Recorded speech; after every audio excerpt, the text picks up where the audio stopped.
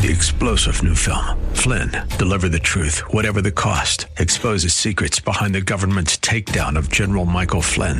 Flynn knew what the intel world had been up to. He ordered the first audit of the use of contractors. This set off alarm bells. He told the truth. He was the most dangerous person for Donald Trump to hire. They had to get rid of Flynn. Flynn, deliver the truth, whatever the cost. Available now. Watch it today. Go to salemnow.com. salemnow.com.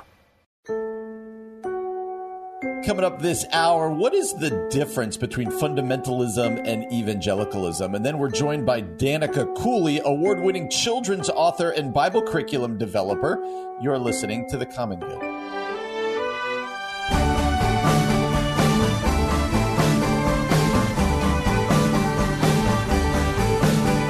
Hey friends, happy Tuesday. Welcome to The Common Good here on AM 1160, Hope for Your Life, alongside Aubrey Sampson. My name is Brian Fromm. So glad to have you with us today. Just good to be here, Aubrey. It is nice. It is cool outside. It is a Tuesday. How are you today? How am I? I'm good. I was at the Outreach fundraising event last night, which was really fun. I'm tired this afternoon, but making up for it by just enjoying the afternoon with you. Well, thank you very much. How late do you have to be out in order to be hired the next day? I go to bed pretty early. I mean, I'm kind of like I fall asleep on the couch around 9, and Kevin's like shaking me like, Aubrey, let's go upstairs. Let's go upstairs. So we were out at this event until probably 11, and then we stayed up and chatted for a while. And that's probably actually not that late compared to most people, but because I'm an early bird. I'm not good in the night hours. I'm with you on the oldness there. Like once I see 11, I'm like, nope, that's a young man's late. game. That's a young man's game. That's a young man's game. Nothing good happens after 10 p.m. Do you remember in college, you'd be like, hey, what do you want? Hey, what time is it? 11:30? Like, let's go to Taco Bell. Why not? I mean, yes, like that just felt normal. Or like my friends and I would be like, oh, it's midnight. Let's go to Walmart. It's open all night. Or even worse, it'd be like, all right, I guess it's midnight. I should probably start the 8-page paper due at like 9:15 tomorrow. That was not me as a student. I was very diligent. Oh, is that right? Oh yeah. No, not me. You're a theater person. You theater people weren't diligent with your work. Well, I didn't quite fit in. I don't like deadlines. I want things out. I want things done early. Oh, you and I, we'll have that conversation someday because I couldn't have been more opposite than that. Really? Oh, that really surprises me. It would be like, it's due tomorrow at 9? Yeah, whatever. I'll start that after midnight. Here we go. And it would be, that was crazy. So anyway, we're glad to have you with us today. Aubrey, last week, all the Southern Baptist Convention talk, we actually had David French on last week to discuss it. But David French wrote a blog post at the French Press called "Under Attack from Fundamentalist Pirates, Evangelical Baptists Refuse to Give Up the Ship." Excuse me. So he's looking back at all that happened, and he's trying to say, what is the landscape out there? Kind of what's going on out there? And I want to just read one part of what he wrote at the very beginning. It, in classic David French form, is really long. We'd love to have you read it. He said, if I had to summarize last week at the Southern Baptist Convention in a single sentence, it would be this. In a series of contentious confrontations, the largest Protestant denomination confirmed that it is, for now, more evangelical than fundamentalist. And that outcome is good news for the church and the nation. He goes on to talk about what is evangelical, what is fundamentalist. But I guess I would ask, how do you differentiate the two? And then I want to ask this a follow-up question as to maybe why there's this rise in fundamentalism, both politically, but more for our conversation religiously. But how do you differentiate for people between evangelical and fundamentalist? Right, because I think often they get lumped into the same category. And I think for years, I probably didn't even realize that there was a difference. I mean, evangelical historically, dating back to like the Moravians and John Wesley and some of the, the other leaders in our midst, we kind of say evangelicalism is folks who believe in conversion. Yes. Folks who really value like Bible study as part of their Christian tradition. Folks who, I mean, there's like 5 different tenets. I'm blanking on what the other 3 are, but historically evangelicalism like affirms these things, God's mission in the world. Mm-hmm. And I can't remember the other 2. I'm a bad evangelical right now. But you failed evangelicalism. Right. I would say fundamentalists actually probably affirm some of those things. However, fundamentalists are very concerned with being counterculture.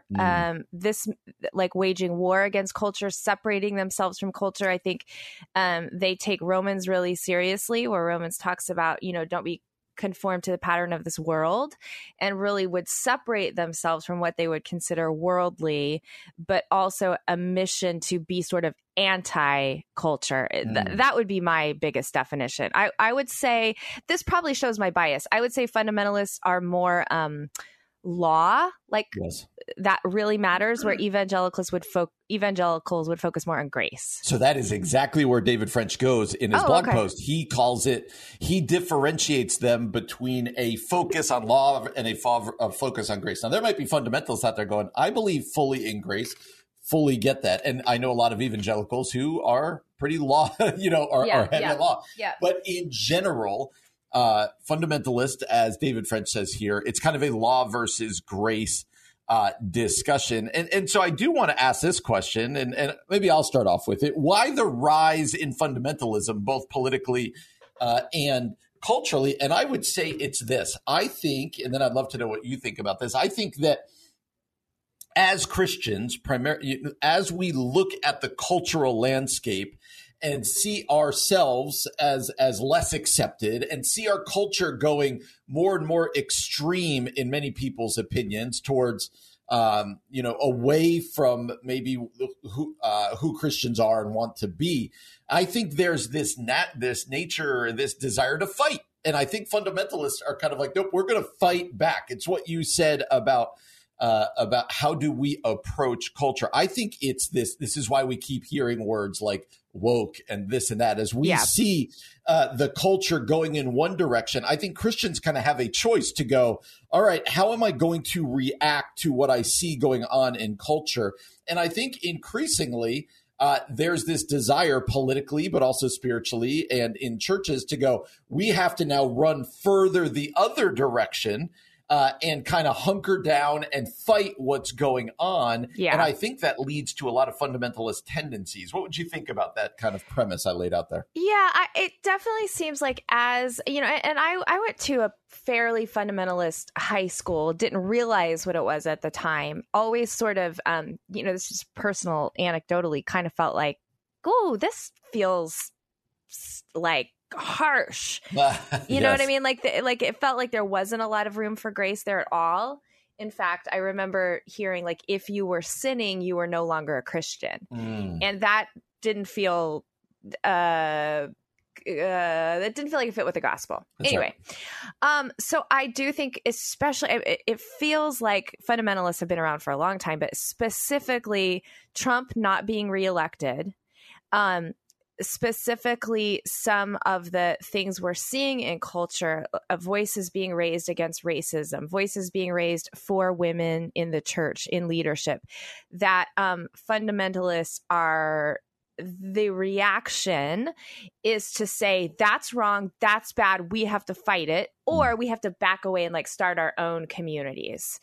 And I would say, of course, like you said, there are evangelicals in that same field, but generally speaking, at least the evangelicals in my circle are a little more open to building bridges with culture, not being afraid of culture, not being afraid of knowledge outside of the church, not necessarily feeling like we have to panic when politics don't go our way, or we have to panic when critical race theory is being talked about.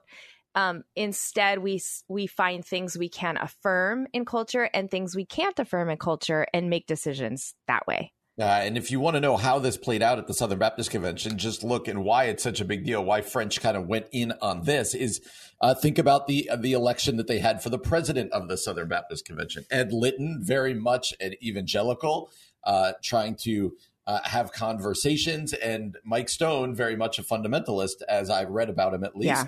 And it was a very close vote. And J.D. Greear, in his closing remarks as the president of the Southern Baptist Convention, as he kind of handed it off, he had an opportunity to give one more, what's he going to talk about? He talked about who were the Pharisees and what does that look like, and how Pharisaical kind of tendencies, very much calling out this divide. And so it's going to be very interesting. I think this particular division is one that's going to continue to grow within Christianity, Southern Baptist Convention, but across the board, and also politically. And I think it's going to be really interesting to see the way it plays out. Well, coming up next, Danica Cooley. She's an award-winning children's author and Bible curriculum developer. She's the author of a new book, Help Your Kids Learn and Love the Bible. Danica is going to join us next here on The Common Good, AM 1160, Hope for Your Life. Hey, friends, welcome back to The Common Good here on AM 1160, Hope for Your Life, alongside Aubrey Sampson. My name is Brian Fromm. We're so glad to have you joining us today on a beautiful Tuesday afternoon, and we are thrilled to be joined by the author of a new book called Help Your Kids Learn and Love the Bible. She's a award-winning children's author and Bible curriculum developer. Her name is Danica Cooley. Danica, how are you? Thanks for joining us today. I'm great. Thank you. I'm so glad to be here with you, Brian and Aubrey. Yeah, we're thrilled to have you with us. Hey, before we get into your book, and congratulations on the new book, before we get into it, why don't you introduce yourself to our audience so they can get to know you a little bit better? Sure. I am a mom of 4 kids, and I homeschooled the last 2, and we just graduated our first one, and next year we'll graduate the second. Congrats. Thank you. Yeah, thanks. And I wrote a Bible curriculum to take my kids through Scripture, and then decided to share that with people. So I've been writing about the Bible for parents and for kids in magazines, and then curriculum and books since 2009. Oh, that's so fantastic, Danica. What a great resource for parents. Again, the title of your book is it called Help Your Kids Learn, or that's the Help Your Kids Learn and Love the Bible? Yeah, that's the title. Okay, yes. Okay. Help Your Kids Learn and Love the Bible. I think we told you before, Danica, Brian and I are both parents. A lot of our listeners are parents. They have little kids and they have kids, all the way up to young adulthood. So in your book, you say that it is not enough just to take our kids to church or to Sunday school or to youth group. Why should parents teach their children outside of the church? Well, I think it's important, first of all, to look at how Scripture talks about the things that God has instituted. So the Lord instituted church is really important for us to meet together with our church body. And I don't think we should ever neglect that. But he also instituted the family. And you see in Scripture, like Ezra, Nehemiah, the Psalms, we see families gathering together to hear the reading of the word corporately, but also in Deuteronomy and Psalms 119, we're commanded to take our kids through God's word and to read the Bible with our kids. I was driving, my youngest asked me really hard questions all the time, but we were driving when he was 7, and he asked me how long he was going to stay at home. And he'd already seen 2 of our kids graduate to real life. And I told him, well, most kids, leave home around 18. And he said, well, how many days are in a year? And so I told him 365. He's a very global thinker. And he was like, well, how many days are in 7 years or 11 years? And I said, well, 4,015. And he counted and he goes, Mom, you have 4,085 days left with me. Oh, wow. How are we going to spend them? And I thought, oh, no. I think he meant, how many times are we going to go to the park? But for me, it was very clarifying. I thought, I really do only have a certain amount of time with my kids. And I'm going to answer to God for how we spent that time. So we started tweaking things that we were already doing to concentrate on the Lord and the Bible and the things that we learn in the Bible. And we just can't do that with only an hour or 2 hours a week in church. Right. Yeah. And Danica, what makes this hard for people? Like, I think we all as parents are going, yeah, I want to help my kids learn the Bible. I want to do this. But what makes this difficult for people? So I think to be honest, we're all really busy. Our kids get sick. We have soccer. We have, dinner to make. Things are busy for us. So I advocate making the Bible a part of your daily rhythm instead of like setting a specific time that we're going to do a specific thing. So you can tweak what you're already doing. Like instead of watching just regular cartoons while you're making dinner, because we all need a help when our kids are little, right? You could watch something that focuses on scripture. That's good. And also during our meal times, our kids never forget to eat. They always remember that they're hungry. So we would attach just Bible reading to that. And, it doesn't take long to read a chapter of the Bible. It takes maybe 10 minutes. And then if you add in discussion time, settling everyone down, you're talking about 15, 20 minutes of your day. So that's how we handled it. And it just made it part of our rhythm, like brushing our teeth is part of the rhythm of getting up. Oh, that's so good. I love that. Okay, so we all have those kids, like you said, who ask the really hard questions. Like they're the deep theological thinkers, and they come to us with questions that we're like, oh, I don't know if I actually know the answer to that. What should parents do in those moments, Danica? So I think those tend to fall into two types of questions. And I think it's okay to tell our kids, like, I don't know the answer to that. And God's word is important. And I want to find out the answer for you. And I will get back to you. And then, go do some research. And sometimes there are answers to the questions that are really important. And sometimes God just doesn't tell us in his word what something means. So our kids will ask questions sometimes that God just didn't tell us the answer to that. And I think it helps to know the overarching themes of Scripture and be able to point our kids to those. So who God is, our sin nature, and God's plan for salvation, and Jesus's commands for his followers. Like we can point our kids to the bigger overarching themes so that they don't get bogged down in the little details. But when we take the time to go and research the confusing things that our kids really want to know about, it communicates to them that Scripture is important. So yeah, I think it's good to do that. And Danica, as we said before, Aubrey and I are both pastors. What would you say to church leaders out there? How can churches be equipping parents to do this well at home? How can churches be supporting parents so that this is more likely to happen within homes? I think it's so important that we talk about the fact that it is the responsibility of parents to do this, and then we equip them. So, we help them feel like this is doable, because taking our kids through the Bible is completely doable. Often we as parents will read, chapter books with our kids, but we don't feel like we can read the Bible with our kids. But the Bible is a story.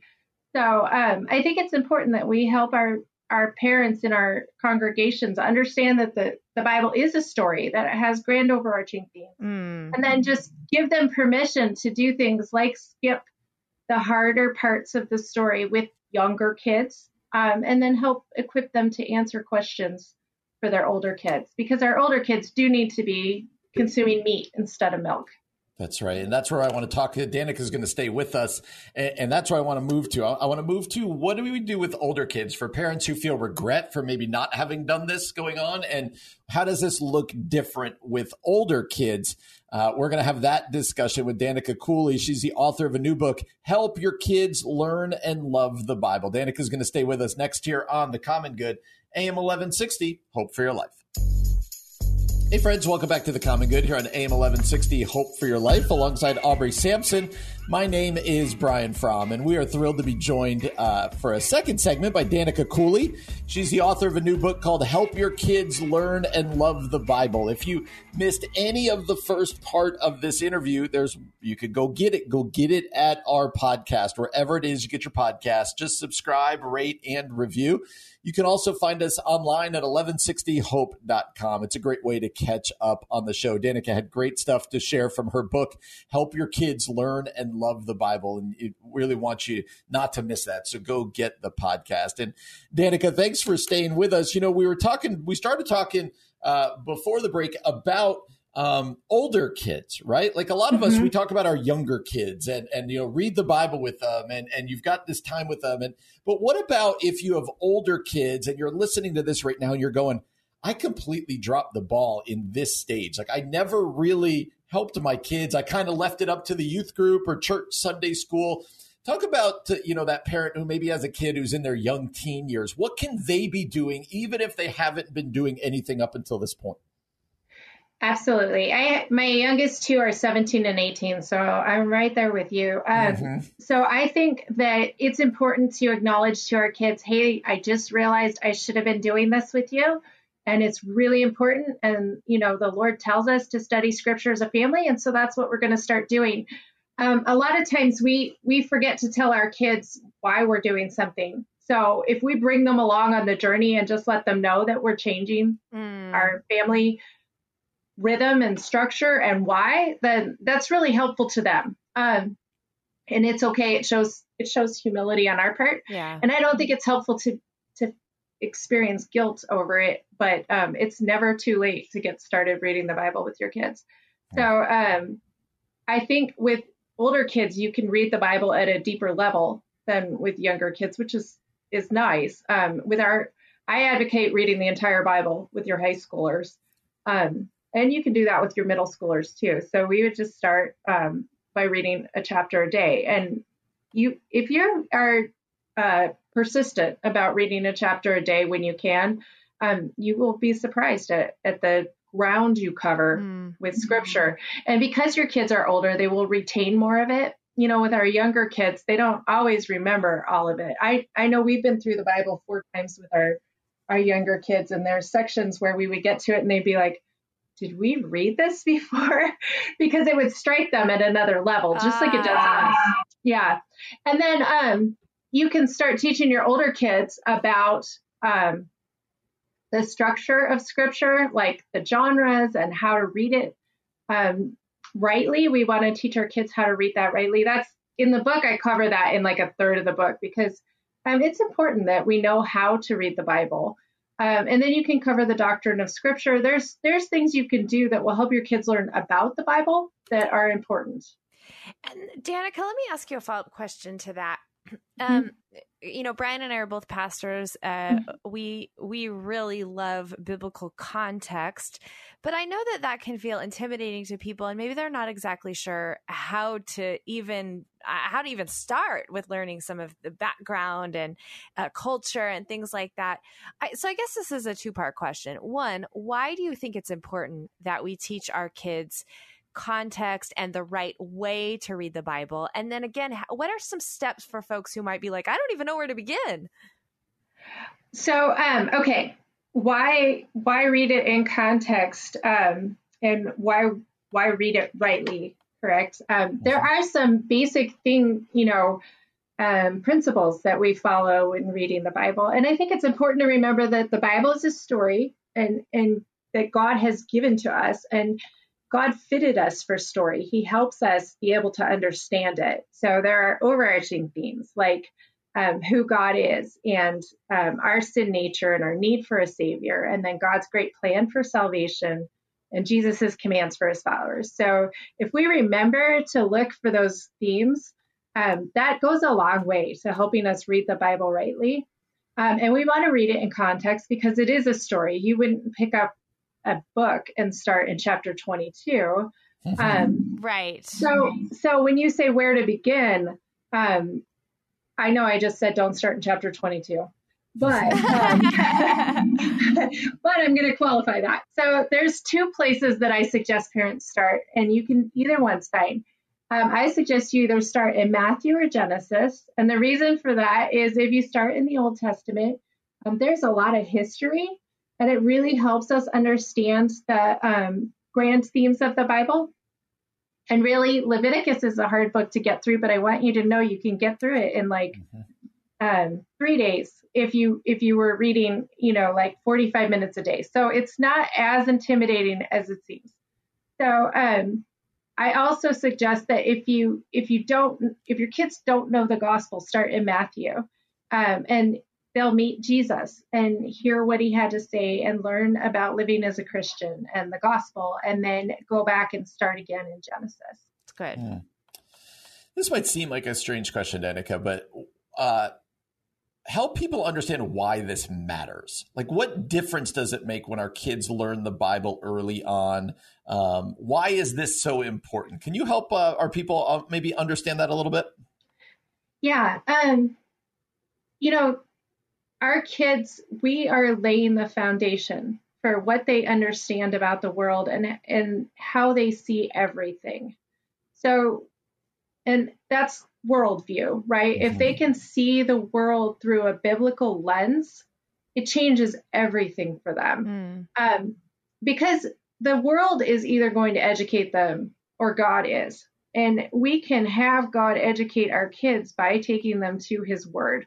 They are hearing directly from God. So what we've seen with our kids, we started the Bible with them when they were very little.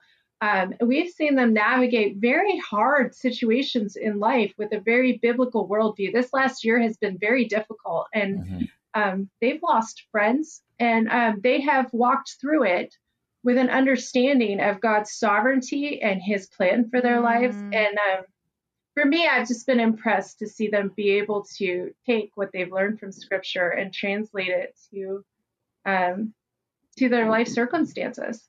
Yeah, that's great.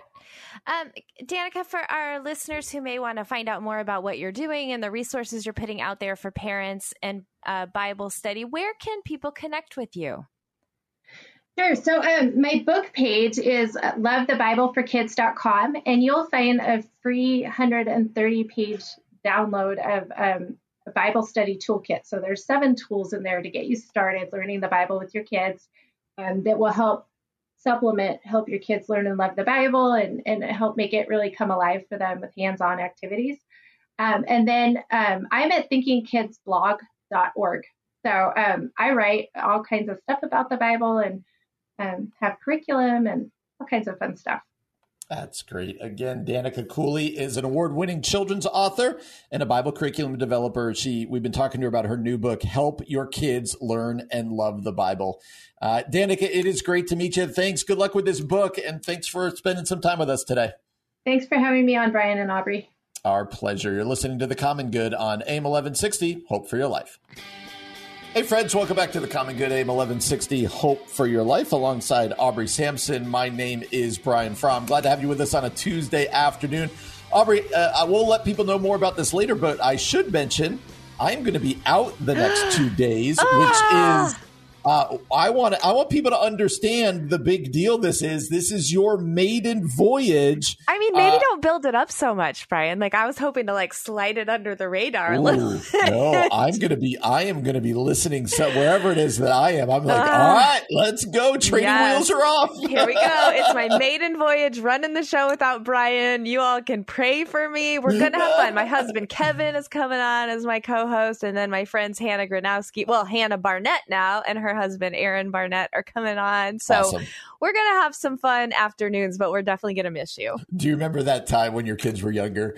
And this is going to sound so patronizing, but I'm going to go with it. Do you remember when your kids were younger and they're learning to ride a bike and you pull the training wheels off and you hold them for a while and then you let go and you're like, don't crash. Thanks, Ryan. Wow. What a great coach speech, pregame speech there, Brian. Appreciate that. Ride that bike straight tomorrow. Stay on the sidewalk. That's my goal. We'll see what happens. I'm only going to blame you if it fails. I'm going to come back on Friday and be like, what happened to the show? Where's the show?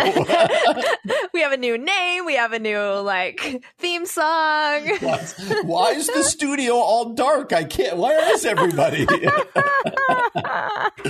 Oh, you will do wonderfully. It's going to be fun. Awesome. We're going to have fun. You've trained me well, so we'll see how it goes. Go and do it well, my Jedi. Yes, Master. We are looking forward to it. So if you miss any of the shows we've done, but also if you want to just catch up on Aubrey and Kevin tomorrow, or Aubrey and Hannah and her husband the next day, go get our podcast wherever it is you get your podcast. Subscribe, rate, and review. You can also find us online at 1160hope.com, and then all the social medias at Facebook, Twitter, Instagram at Common all the Good Talk. social medias. See, we're gonna become like the kids now. There That's we right. go. After, you and I really trend young after we spent the first segment saying, I fall asleep at 9:00 now. All the Gen Zers are so pumped now to listen to our show. They're waiting for the next segment to know how many times I wake up during the night. All right. So anyone who's been around the show knows that one of our favorite pastors that we have had on the show, we quote his books, his tweets, which we're going to do here in a second. That's a guy named Scott Sauls. Scott is the pastor of Christ Presbyterian Church in Nashville, but he's also a prolific speaker, writer. He blogs at scottsauls.com. You can also find him on Twitter at Scott Sauls. And so, Aubrey, as I like to do sometimes, I'm just going to read a tweet with something that, when you're on Twitter and you're just scrolling and all of a sudden somebody writes something and you just kind of pause on it and go, I need to think about that one a little bit. That happened yesterday as I was perusing and came across this tweet from Scott Sauls. And so I'm going to read it, and I would like just you explain it, react to it, whatever you would like to do. We'll talk about it. Scott says this: to say that Christians are hypocrites, that we fall short of the mark, that we don't keep the standard, is actually to affirm a chief tenet of our faith. All have sinned and fall short of the glory of God. So Scott's getting at this idea that this thing that's thrown at us all the time, Christians are just hypocrites, they're this and that. That's kind of his answer to the hypocrite question. He says it actually affirms one of the chief tenets of the faith, that all have sinned and fall short of the glory of God. Talk to me about this tweet from Scott Sauls. I mean, first of all, Scott Sauls is just brilliant, right? Like, the guy just has good things to say all the time. And I like that. I mean, it's true. All Christians are hypocrites. All people are hypocrites, let's be honest. And to say, just to affirm that, yeah, that's actually right. We are hypocrites. That's why we need a savior, right? Like, we all fall short. I feel like that's a nice way to shift the paradigm of that conversation, because it can come within the church. All Christians are hypocrites, where we're sort of blaming each other, belittling each other, or it can come from without. And I think just to go, oh yeah, that's actually true. I don't know, to acknowledge that, I think acknowledges our need for Jesus, but it also acknowledges our humanity. And instead of walking around prideful, or when those criticisms come, to try to go, no, we're not hypocrites, blah, blah, to actually just be like, no, yep, that's right. I don't know. I think it's a very pastoral, wise tweet that he put out there. What do you think, Brian? Yeah, because I think oftentimes we as Christians can feel so weighed down by that call of hypocrisy, because we go, yeah, I do fail all the time. Like, I do, I do sin, or I do let down these people, or whatever else. And so when people are like, oh, the greatest accusation we can make against Christianity is the hypocrisy of the Christians, now I start to feel guilty. I'm like, oh my gosh, like, now people aren't coming to faith because of my lack of perfection. And Scott's saying, you know what? Actually, if we think about it, on a faith system that's built on the grace of God, that is built on his love for us despite our imperfection, that all have sinned and fall short of the glory of God, then our hypocrisy actually affirms the truth of it, as opposed to the other faith systems that say, you've got to earn this, you've got to live up to this, you've got to do this. Now, there might be people out there wondering this, Aubrey, why it feels like there's a danger in what Scott says here, that we go, that it doesn't matter how I live. I'm a hypocrite. Oh, he owned it. Jesus said, like, it's all about grace. Therefore, I'm going to lean into my hypocrisy, and I'm just going to own it, but almost not even try to not to be a hypocrite. How would you answer that call to people who are just kind of take that actually opposite view?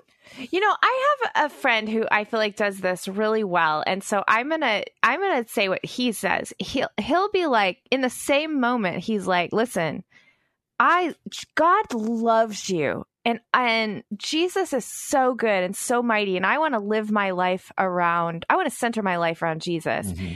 I am also the worst hypocrite and the worst sinner there is. So it is only by the grace of God that I can even say those words to you. And listen, if I have any integrity, it is only by me telling you that I'm a hypocrite. Because if I pretend like I'm not, then you'll see right through me. So I think there's something beautiful about that example, that he's not he's saying I'm a hypocrite, but at the same time, to answer your question, his heart is centered around pursuing the Lord Jesus Christ. And I think that's maybe the difference, right? You to just go, oh, I'm a hypocrite. So, I mean, Paul talks about this in the New Testament. So it doesn't matter what I do. I can keep on sinning because God's grace is big enough. He's going to forgive me.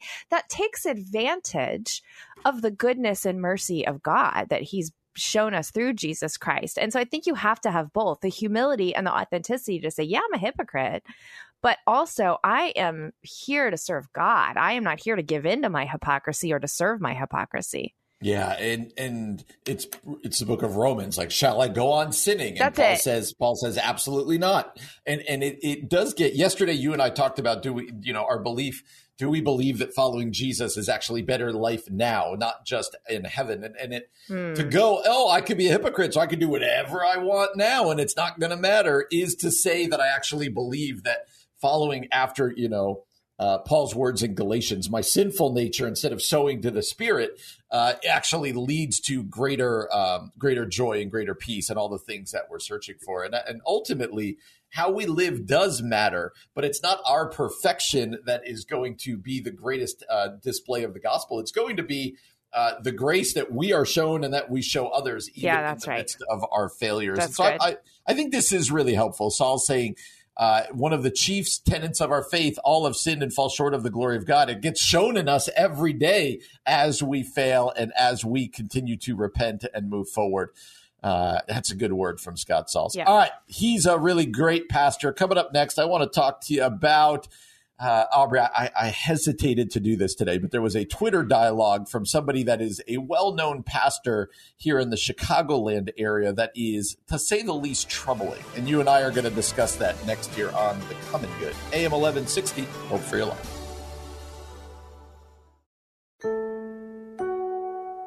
Coming up this hour, we're talking about corruption and evangelical leadership, but then we have some good news. We're talking about a life that sustains us. You're listening to The Common Good.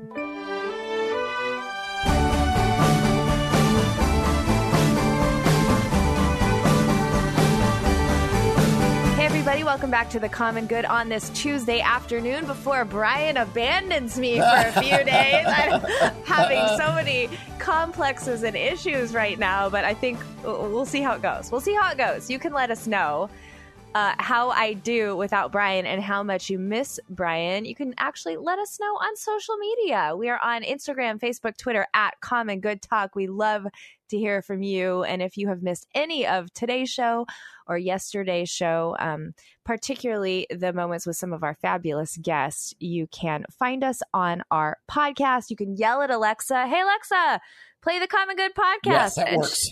Yeah, she will do that for you. But we would love to have you check out those episodes. So, Brian, you wanted to talk about something that is happening right now. It's your fault. Happening right now, very publicly in evangelical Christianity amongst two voices, James MacDonald and Julie Roys. And I'm just going to hand things over to you. Why don't you talk about what's going on, and then we'll unpack it a bit. Yeah. So, for those people who aren't familiar with the story, like sometimes those of us who, are pastors and radio hosts and whatever else, it's like everybody knows these stories and you realize that people don't. And, yeah. Most people are just living their lives. A little history lesson here for the show. The very first segment that Ian and I ever did, like not even the first show, hey, welcome to the first episode of The Common Good. And the first thing we talked about was on that day, kind of James MacDonald was at Harvest Bible Chapel. It was all kind of falling apart. And what started that, and who actually was our first guest ever on our show, with Julie Roys. She is a reporter who was breaking the news stories about James MacDonald. And to say that she has written a lot about James MacDonald would be an enormous understatement. Like Julie has written a lot about James MacDonald, also about Ravi Zacharias and others. Julie kind of, her niche, if you will, is to kind of take on things that she sees need to be exposed within the church. And so James MacDonald, as many people know, is no longer at Harvest Bible Chapel, and it's just really ugly. If you could Google him, you could go look at it. It's just really ugly. The disputes about, who owns the radio ministry, Walk in the Word, and who owns this and who's going to run that. It's just been a huge black eye. And to say that James MacDonald has not gone quietly, whether you believe he should or shouldn't, I would just say he has not. Yeah. What no one has ever heard from him really is his thoughts on Julie Royce. Right. And all the until now. And then within the last week or two, he has gone somewhat nuclear on Twitter and with blog posts at jamesmacdonaldministries.org. I don't know if I should be giving the website, but I just did. And here's where we want to go with this, Aubrey, because there's part of me that understands him going all in on her, because if you thought you were treated unfairly in some way, you'd want to defend yourself. You would want to go back. Now, it's been a couple years, but I could understand it. What is really hard to grapple with is the tactics James MacDonald is using at the moment. Yeah. And those tactics are name calling, to be blunt, and using very derogatory terms for Julie Royce. So she calls her Julier Royce. But that is by far not the worst of it. He calls her an apostate and not a Christian. He calls her just some really derogatory terms for women. Yep. So I'll say it. He calls her JR Gossip Slut.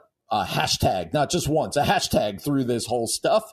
And he just kind of goes in. And then what obviously happens is people start pushing back on him for his language. Exactly. Not just what it's almost funny that it's become less about what he's saying about Julie Royce and more about the way he's going about it. Yes, people going, man, you were a respected pastor. What's going on here? It's like honestly, it's got some rantings of what feels a little unhinged. Yeah. And now he's making blog posts as to why it's biblical for him to be name calling not just her, but anybody who believes what she's written, anybody on that side, I'm using air quotes here, who have pushed back against him. And he's kind of set himself up as the martyr and the biblical prophet right now. And he's did the whole blog post about how prophets use derogatory language to highlight wrongs that were going on. And now there's like non-Christian websites that are writing articles about him, just kind of going off and being unhinged. It's kind of crazy. And so I guess I wanted to land it a little bit on just not only how did he get here, but this idea of even when you're really, really, really angry, there's things that Christ followers don't do. Right. And that is all the things he's doing right now. It's kind of unhinged name calling. It's kind of publicly questioning people's faith. Now, he did say, wow, all of you are saying I'm obsessed with Julie Royce for making 3 posts. She made 80 posts about me. There's an argument to be had there. I think you could make the argument that Julie has kind of gone after him or whatever. Right? But how he's responding is really troublesome. And particularly, and this might just sound, people might be like, that's kind of the smallest deal. It's shocking to see the language that he's using over and over and over again here. It absolutely is. And using the Bible to say, no, I'm completely justified in this language. It's just trouble. I almost said troublesome. It's beyond troublesome. I mean, a part of me is like, have you read the teachings of Jesus? I mean, like, turn the other cheek. Love your enemy, be kind and compassionate to one another, forgiving each other, just as in Christ God has forgiven you. That's Paul in Ephesians 4. It's very disturbing. And is coming across as unhinged, I think the way I'm with you. I can understand how you would be triggered if someone continues to go after you. Right. So fine, be angry. Fine. The public vitriol, the public bullying, the public abusive language, the public sexist language, this man saying this about a woman who's his sister in Christ, it's offensive to the gospel. This is not God honoring. This is not the way of Jesus. Yeah. And he needs to publicly repent at this point. I mean, I think what I'm disturbed by how he's treating her, period. Mm-hmm. I am disturbed that the watching world is seeing this happen, and it is impacting the witness of Christ. And that's more just like, take it offline, you guys. I mean, that's what I want to say. James MacDonald, stop doing this. Like, stop doing it. Stop doing it publicly. And then to use to misuse scripture in such a way that you're defending your bullying. I don't understand how the people in his life aren't saying to him, I felt this way sometimes with Trump. Put your phone away, get off social media, step away from your screen, because right now you're behaving in a way that is ruining the witness of Jesus, that does not honor the God who loved you and saved you. And frankly, is just unhealthy. Like, this is what we say is wrong with social media all the time. And it's like, a leader is doing this. This is awful. Yeah. And I do, on a very practical level too, what I would want to tell him is, one of the biggest things that was put up against you was that you had anger problems and are a bully. Yeah. And maybe responding in this way is not helping that narrative. Maybe that it's there you go. Just not helping. And again, I've got issues with how Julia has handled all of this too. But the idea that name calling and using the most derogatory terms that you could use for women in hashtags through this, and then just standing up and saying, nope, this is biblically grounded in ways I couldn't disagree more. Maybe you're out there and you disagree with us. You're like, nope, got to fight fire with fire. All right. I don't see that in the Bible so much. Like, that doesn't feel like the Gospels that I'm reading. And I think it's like you said, the hard part for us, and maybe we shouldn't even be amplifying it, but the hard part for us is simply this: people are seeing it. Like, it's coloring Christianity and the church for people out there. And that's what's problematic about it. Well, had to get that off my chest. I saw that over the weekend. All right. Well, good. Glad we vented about that. Too. Hopefully we don't have much more to talk about this. Hopefully this story moves on. We definitely feel like I need to pray for both of them. As we come back, we're going to talk about another interesting thing that's happening in evangelical Christianity. Oh, we've got some good news at the end of our hour today as well. So it's not going to be all negative. We've got some positive things coming for you. We're so glad you're sticking around with us. You've been listening to The Common Good. Hey everybody, welcome back to The Common Good. I'm Aubrey Sampson, joined by my co-host Brian Fromm on this Tuesday afternoon, and we are so glad that you're here with us. I hope you've enjoyed today's show so far, especially our conversation with children's author Danica Cooley. If you've missed any of the episode, you can always go back and find us on our podcast. You can always go find us on the website. Brian, what's the website? 1160hope.com. Just read it off your hand. It's on your hand. It's my new tattoo, 1160hope.com. We'd love to have you go back and listen to any of the episodes that you missed. So today, Brian, we thought we would talk about something that, feels evergreen for all of us. It's the idea of learning what it is to live with loss. And over at the Gospel Coalition, editor David Barshinger wrote an article about how his 10-year-old brother passed away when he was, he was 10. How old was the author? I think he was 8 years old. He was 8. So he was 8. He lost his brother and from cancer, and what it is to sort of live with death, honestly, impacting you at such an early age. And one of the things that he talks about is how in the Civil War, There were wounded individuals who had to learn to live without part of themselves in daily lives. Maybe an amputee had to learn to live without a body part. And in some cases, these veterans are no longer able to walk, write, make a living, touch a loved one's face. Such losses, this author says, such losses inhibit normal life and raises questions about how or whether to continue. They rub against the grain of what we expect the life of God's blessing to look like, against the prayers we offer to God.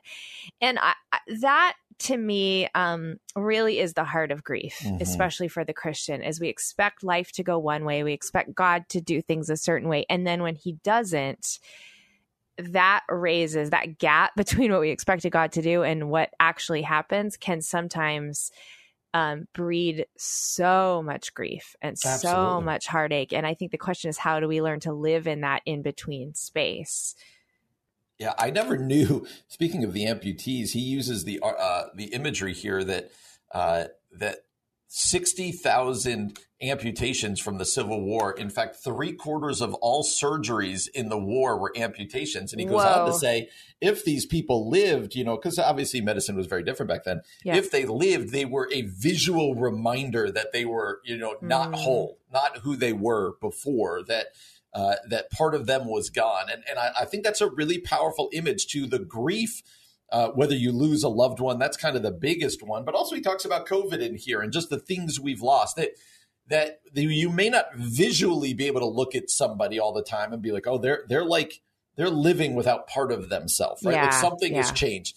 But that is how we are walking around. And the question becomes, and you brought it up really well, is as the Christ follower, when your life doesn't match what you think it should be, right? When God didn't, in this guy's case, didn't save his 10-year-old brother from a brain tumor, or when God doesn't, bring a miraculous healing to the thing that you've been praying for, or whatever else it might be. How do you reconcile that and more? How do you move on in the faith? How do you keep your faith? But then how do you just continue living? Like, how do you keep going? And I think that's such an important but hard question I don't know how to put it. It's a really difficult one, because it's one thing to theoretically be like, hey, bad things happen to good people. God still loves you. God's still present. But when you actually suffer that loss and you feel alone, what do you do? And so, Aubrey, I know I like to bring it up a lot, but you wrote a book on lament. You wrote a book trying to help people understand how you do process these hard things in life and how you do. So I guess I would ask you now, you probably get the question a lot. When somebody comes to you and like, hey, I suffered this incredible loss and I just don't know which way is up. I don't know how to keep going. What do you tell people? Yeah, I did write a book on lament called The Louder Song after a season of grief in our life. I lost a cousin who was like a brother to me, and we had some health issues and some other things happening all at once. And I was asking that same question. Am I praying to the ceiling fan? God, are you real? Just some of the questions we all ask in our times of grief. And then I think the bigger question was, how do you live with this? Like, how do you keep getting up and like making breakfast and doing the dishes and doing these things that are just a normal part of your existence, but you feel changed, you feel marked because of this grief you're experiencing. And the wonderful thing about the Christian faith is that we have a God who invites us into this journey of lament and has given us a biblical language and example for lament. And so I'll try to make this brief, but I would say a couple of things. One, we often think that we forget. We ask like, God, where are you? God, how could you? And we forget that we have a God who is with us, a God who is not far away from our pain, but a God who actually has carried our pain on himself on the cross and is with us in the middle of our pain. That's the promise. So we have God's presence. So one, I think to remember that God is with us, but because God is with us, the invitation in seasons of grief and heartache and disappointment are really to give all of that grief, as ugly, as raw, as just impolite as it is, to God. Because I think sometimes we have this idea in Christianity that we can only give God our praise, we can only give God our thanksgiving. But the reality is, in any meaningful relationship, any relationship that's mature, that's deep, that's intimate, has praise and thanksgiving and has points of pain, points of disappointment, conflict, arguments. And so the beautiful thing about God, again, is that he wants an intimate relationship with his people. And so we are actually invited to come to him and just say, God, this is the worst. You have let me down. How could you let this happen? That's right. We see that all throughout Scripture, from Lamentations to David to Job, even Jesus lamented. So we have biblical examples. And that what we find in our heartache is that God isn't angry at us for that. God doesn't push us away for that. Instead, God actually meets us in our pain in the most profound ways with his presence. And that it is actually a more authentic faith to go to God with your anger and your bad words, your like whatever it is. God can handle that. It's more faithful to go to him with that stuff than it is to walk away from him. And so lament really is this, it's an expression of grief, a pathway towards hope where we cry out all of our heartache. We give it to God again and again and again. And then honestly, part of lamenting is just sitting and waiting in our grief until God shows up again. Because sometimes we want to skip to the other side and we want to like wrap a bow on things. And we want to like, especially in evangelical Christianity, we want to be able to like, post something social media about how awesome everything is right now. But sometimes grief, laments, heartache take a lot of time. And a lot of that is sitting and waiting and continuing to give our heartache to God and waiting for him to show up. And the beautiful thing is he'll show up, and you'll learn to live with grief, and you'll learn to find gifts in grief that you didn't know were there. Yeah, that's a good word. Again, your book is The Louder Song. I'd encourage people to go pick it up. So the author here writes something that is one of the keys, I think, to this conversation and feels really backwards. And it's a simple line he says here. He says, to erase my loss is also strangely to erase my gain. And so he kind of talks about how even we've talked about this before, that it's often in the times of our deepest loss, deepest sorrows, deepest struggles that God shows up the most powerfully. That's right. And where we go, I would never want to go through that again, but there was something sweet about where God, what I learned about God in there, and where God showed up in that. And so he says, to erase my loss is also strangely to erase my gain. And he talks very candidly how he wishes his brother was in full health, alive, free of cancer. But that's not the case. And so he talks about the eternal perspective, but man, that line sticks out to me there. To erase my loss is strangely to erase my gain. I think that's powerful. Yep. Somehow in God's mighty hands that there can be gifts, there can be gain in loss. I mean, only a good God could do that. So if you're hurting right now, we encourage you to go to him, give him your pain, and ask him to show up in the middle of it while holding your heartache at the same time. We hope that encourages you. When we come back, Brian and I are going to talk about a new podcast that we're really excited about. I think it's going to be a really interesting one, The Rise and Fall of Mars Hill Church. So stick around for that. You're listening to The Common Good.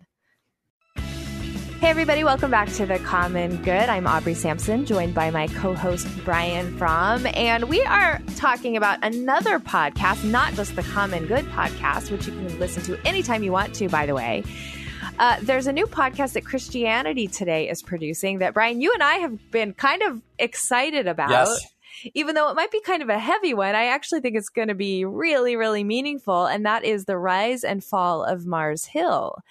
And the first episode came out, and the question that they ask is, who killed Mars Hill? Which is, an interesting question. They unpack a lot of what happened with Mars Hill's leader, Mark Driscoll, and some of the ways that the good things that were happening at Mars Hill and some of the devastating things that were happening at Mars Hill. And one of the things I think always is a question in conversations like these is, why are you even talking about this? Doesn't this hurt the church when we continue to have these conversations? Why does it seem like you're, continuing to discuss terrible leadership? Is that valuable or not? And that's actually something that Kate Shellnut and Daniel Silliman, who are part of the podcast, discuss at the very end of episode 1 that I wanted you all to hear a little bit of. The steady stream of these stories really hurts the witness of the church. Shouldn't we be concerned about that in terms of what our coverage looks like? Well, I mean, not to be super sassy, but It's the pastors and the leaders who are abusive that hurts the witness of the church. We don't make up these stories. And I'll be honest, we actually don't do a ton of digging. People come to us with these stories. So I think that, that the people who you need to be mad at for hurting the witness of the church are people who are abusing the people in their congregations and in their midst. I think we also overestimate the negative impact of talking about stuff and then underestimate the negative impact of stuff happening. If you thankfully have never had an experience with an abusive leader, it feels like talking about it is the first time that it comes up. But many people have had abusive experiences, and for them, the not talking about it compounds it, and it adds to that silence, and it feels to victims and to people who've been exposed to just negative stuff in the church, the silence feels like this church-wide consent. Like we're just okay with it. We think that's the way it is, or we don't care. It makes me think of Ted Olson, our executive editor, had written an op-ed years ago, which was something like, "If you see something, say something," was the title. But there's a line in that I think of all the time where it said, when someone does something wrong that hurts, when you find out that other people knew and didn't say something, that hurts worse. So again, that's Mike asking them, hey, why are we even talking about this? And what I love is they're saying, hey, ultimately, we want the church to begin to side with sufferers, as we feel like God has called the church to do and be, but also let's do better. Like, let's learn some lessons, not just about Mars Hill, but for the church going forward. Did you get a chance to listen to any of this, Brian? So no, I've got it on it's ready to go, but I have not listened to the first one yet. But I think people need to understand, again, why Mars Hill is such an important church to talk about, because it was one of the churches, right? One of the hot churches. I hate using that language, but I think people understand what I'm saying. Yeah. One of those churches over the last decade, right? Like, explosive growth. Mark Driscoll was everywhere, speaking, books, whatever else. And everyone knew that he was kind of a strange dude in terms of anger or this or that. But God was doing crazy, apparently doing amazing things. And it was just a different kind of church. He was kind of a man's man, all this kind of stuff. And he didn't lose his job over sexual sin or money. It had to do with plagiarism, but also just general attitude, right? Anger, bullying, and this and that. And why this is the church they chose to do this podcast about is when Mark Driscoll was, you could say he stepped down or he was relieved of his duties or whatever else it might be, the church folded within like a month. And or two. And people were looking at that going, wait a minute, what was going on in this church that the removal of the head guy, literally it was like a Jenga game where you pulled out the wrong piece and it just crumbled down. And then I'm sure they're going to get into the fact that Mark Driscoll just kind of went and started a whole new big church in Phoenix, in the Phoenix area, at least Scottsdale. And that Mars Hill is now just kind of in the history books and people kind of going, what can we learn here? And so that's why I think this is important. And I really do resonate with Kate and Daniel say there, because it doesn't do us any good in general when things crumble or when things are bad to not do an autopsy and say, what happened here, for the sake of learning going forward. And I do think they make a really good point. Like, what were the unhealthiness of this church and quite frankly of a lot of churches that led to this? This might have been kind of that unhealthy things on steroids, but they're not the only church with this. And so them saying, hey, we want to figure out what went on in this church so that the church can be better in general going forward, that the church can side with, like you said, those who are suffering or those who are being bullied or those, and the church could quite frankly just look more Christ-like. Like, again, I used to listen to Mark Driscoll all the time. Sure, fantastic communicator. Fantastic. But you'd always leave those going, something feels just a little off, but man, it's captivating. Absolutely. And man, that church is doing amazing things. As you pointed out, Ed Stetzer is also prominently featured in this podcast. And he talks about kind of the trade-off of God doing unbelievable things seemingly in the church, but also bad things going on. And I think that is why this podcast is so interesting, because at the heart of it is kind of this wrestling of what do you do with what seems like good fruit coming off of really what feels like a kind of an unhealthy tree. Yeah, I'm really glad they're doing this podcast, because it feels like a moment as we hear more and more stories of pastors who, or really high profile church leaders, ministry leaders, who just seem to have a different personal life than they do a public life. That integrity piece is missing.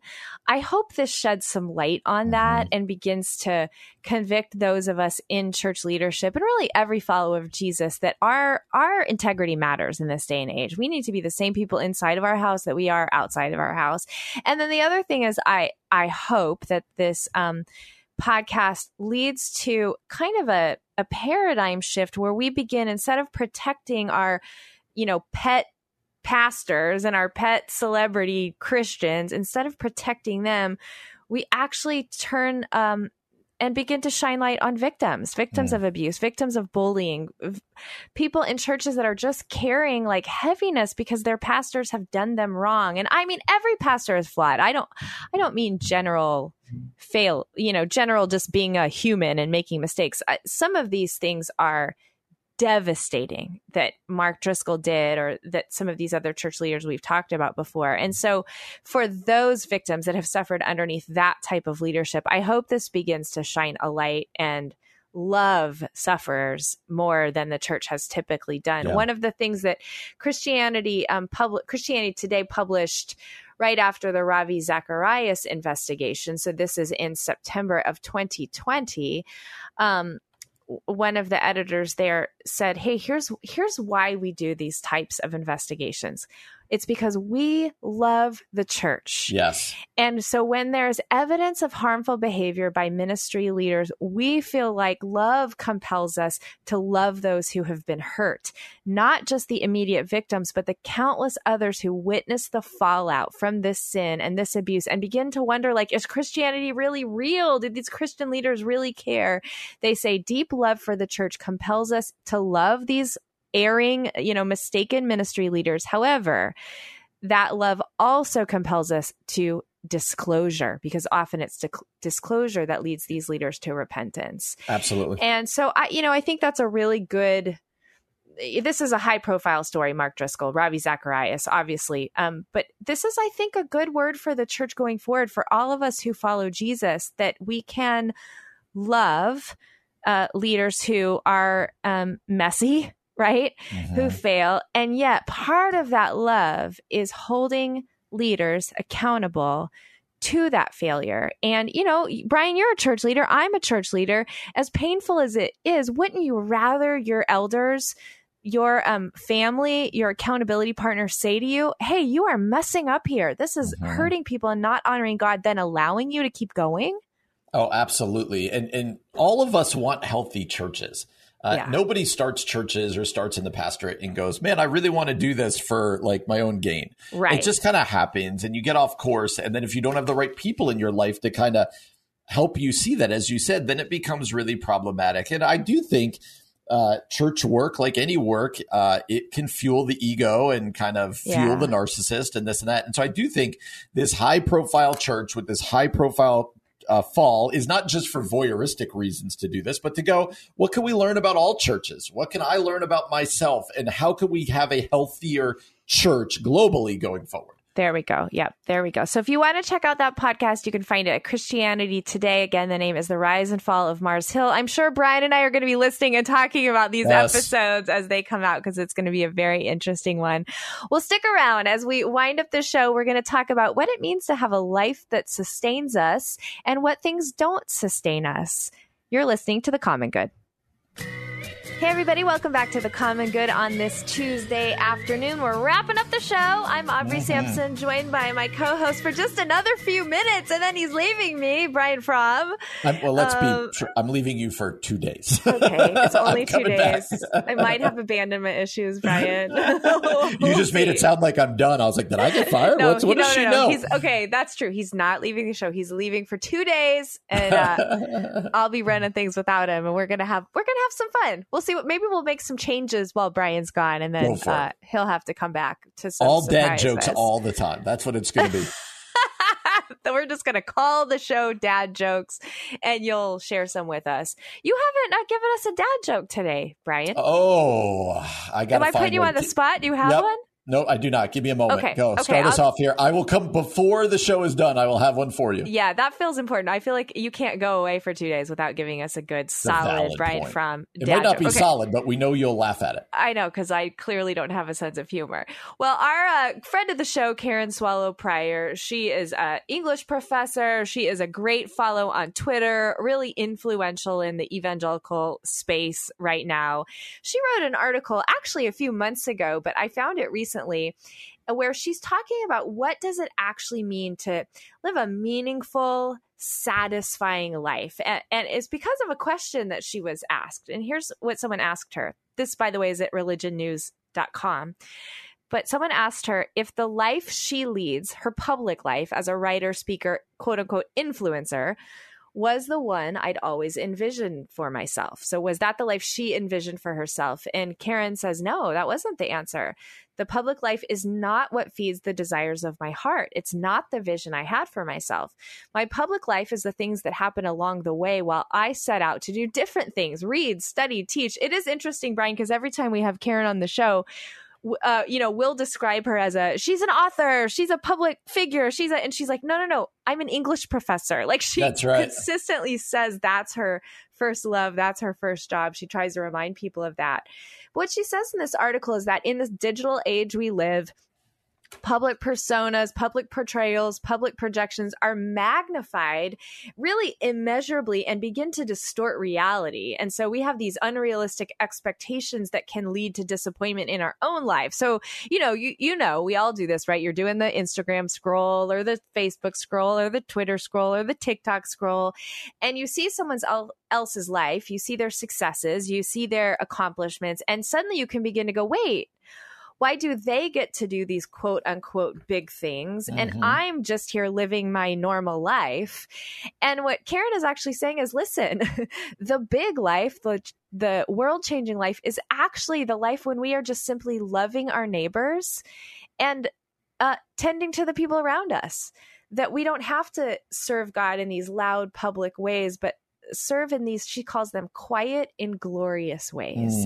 And that there's not, God does call some people to serve on big platforms. Like she's saying that's okay. But the reality is it's the inner life that really matters. And part of her story is that she spent a lot of time tending to a kind of a tear down of a house, an empty house. It had poor wiring, poor plumbing. She began to inhabit it and began to rebuild it. It's taken 2 decades for her to restore this home. And she has a garden there. And she has made this place that was kind of falling apart and malnourished a beautiful home that she loves. And ultimately what Karen says is, the call is the same for all of us, to inhabit our souls. So like she inhabited this house. Our call is to inhabit our souls formed by God for our good and his glory, and to nourish the inward life that yields the fruits of the outward one. So the point is not to have so much focus on this amazing social media life, but actually to nourish and pour into your inward life. What do you think about that, Brian? I think that's powerful. And something that's worth remembering here is Karen, in many ways, in the Christian world, kind of has what a lot of people want. People listen to her. She has a big following. She writes books, and so I think it comes with great weight when you hear it from someone like her, because she can be like, yeah, I do have a platform. I do have this. But I think her point is really powerful, that we chase after the wrong things. And, you get 5 years, 10 years, 20 years down the road, and you look back and you're going, why did I spend all this time trying to create a platform? Why did I spend all this time trying to get noticed or whatever else it might be? Yeah. Not that having a platform or being is a bad thing. They're Right. not. But the question is kind of what captivates your soul. That's Like, good. what is driving you each day? And I think Karen does a really good job to be like, hey, it's actually probably a lot smaller than what we often talk about. So it's things like, you know, she talks about here, redoing this house, but really it's the call of God in our lives to love our neighbor, to love God with all that we have. Like if we got to the end of our lives and we're like, you know what, I loved my neighbor really well and I loved God with all that I had. I taught that to my kids and I kind of had a good time along the way. Would that be enough? And you know, when I say that now, I'm like, yes, that would be enough, but I'm not sure that our lives always my life, I should say, always lines up that I think that that's enough, because it's always like, oh, I need this or I need that or I need that. And you know, so much of life, I think, becomes about what are we focused on? What are we running after? And I think Karen does a really good job on saying, hey, we might be off, a lot of us, on what we're actually kind of setting our goals, setting our eyes and running after. Yeah. And I think one of the things that she calls people to, she says it takes 2 seconds to send a tweet that goes viral. It takes an hour maybe to give a talk, maybe a year or two to write a book. So those are the world she's participating in publicly. But then going back to this house, it takes 2 decades to restore a home, to tame its grasses and shrubs, to cultivate the flowers. It takes 2 decades to get to know and love our neighbors. And so what I think Karen is calling us to, and she calls us to this in the way we read, the way we live, the way we practice our faith. Slow down, you know, and live a life of meaning as you go, and not rushing to get the quick fix or not rushing to be a celebrity, but instead just slow down and enjoy the life that God has given you, which I think is just a good word for all of us in this day and age. Okay, Brian, do you have a dad joke? I do. I feel like I'm going to get you with this one. Okay. All right. As we know, anyone who's been around knows that you've laughed at all of them so far. I know, it's really bad. They've been terrible. Some of them have been good, but some of them have been bad. Yeah. So this is where we decide if Brian is doing a dad joke, meaning it's cheesy, but actually funny, or a dud joke. It's just terrible. And so far, like Brian said, I've thought they were all funny, but that may say more about my sense of humor. So we'll see. We don't allow you to declare funny or not funny. It's just whether you laugh or not. I guess that's true. That's true. Okay, so let's see what happens. All right, Aubrey, question for you. Which computer has the best voice? Oh, which computer has the best voice, Brian? Adele.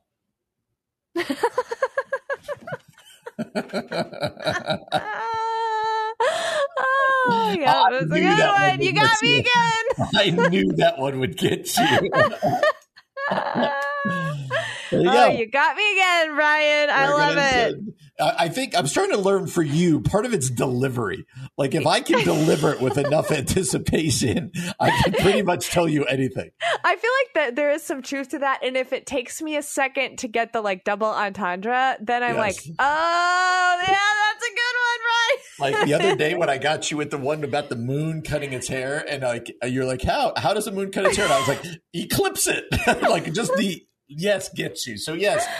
Yeah, that's true. So the computer maybe with someone the best else, voice. Yes. Adele. Well, on that note, we hope you have a great rest of your evening. Come back tomorrow because my husband, Kevin Sampson, is going to be sitting in Brian Fromm's chair. That's right. We'll see how that goes. That should be a fun one. Brian, we'll miss you the next couple days. Thank you. But we'll see you back here on Friday. Is that right?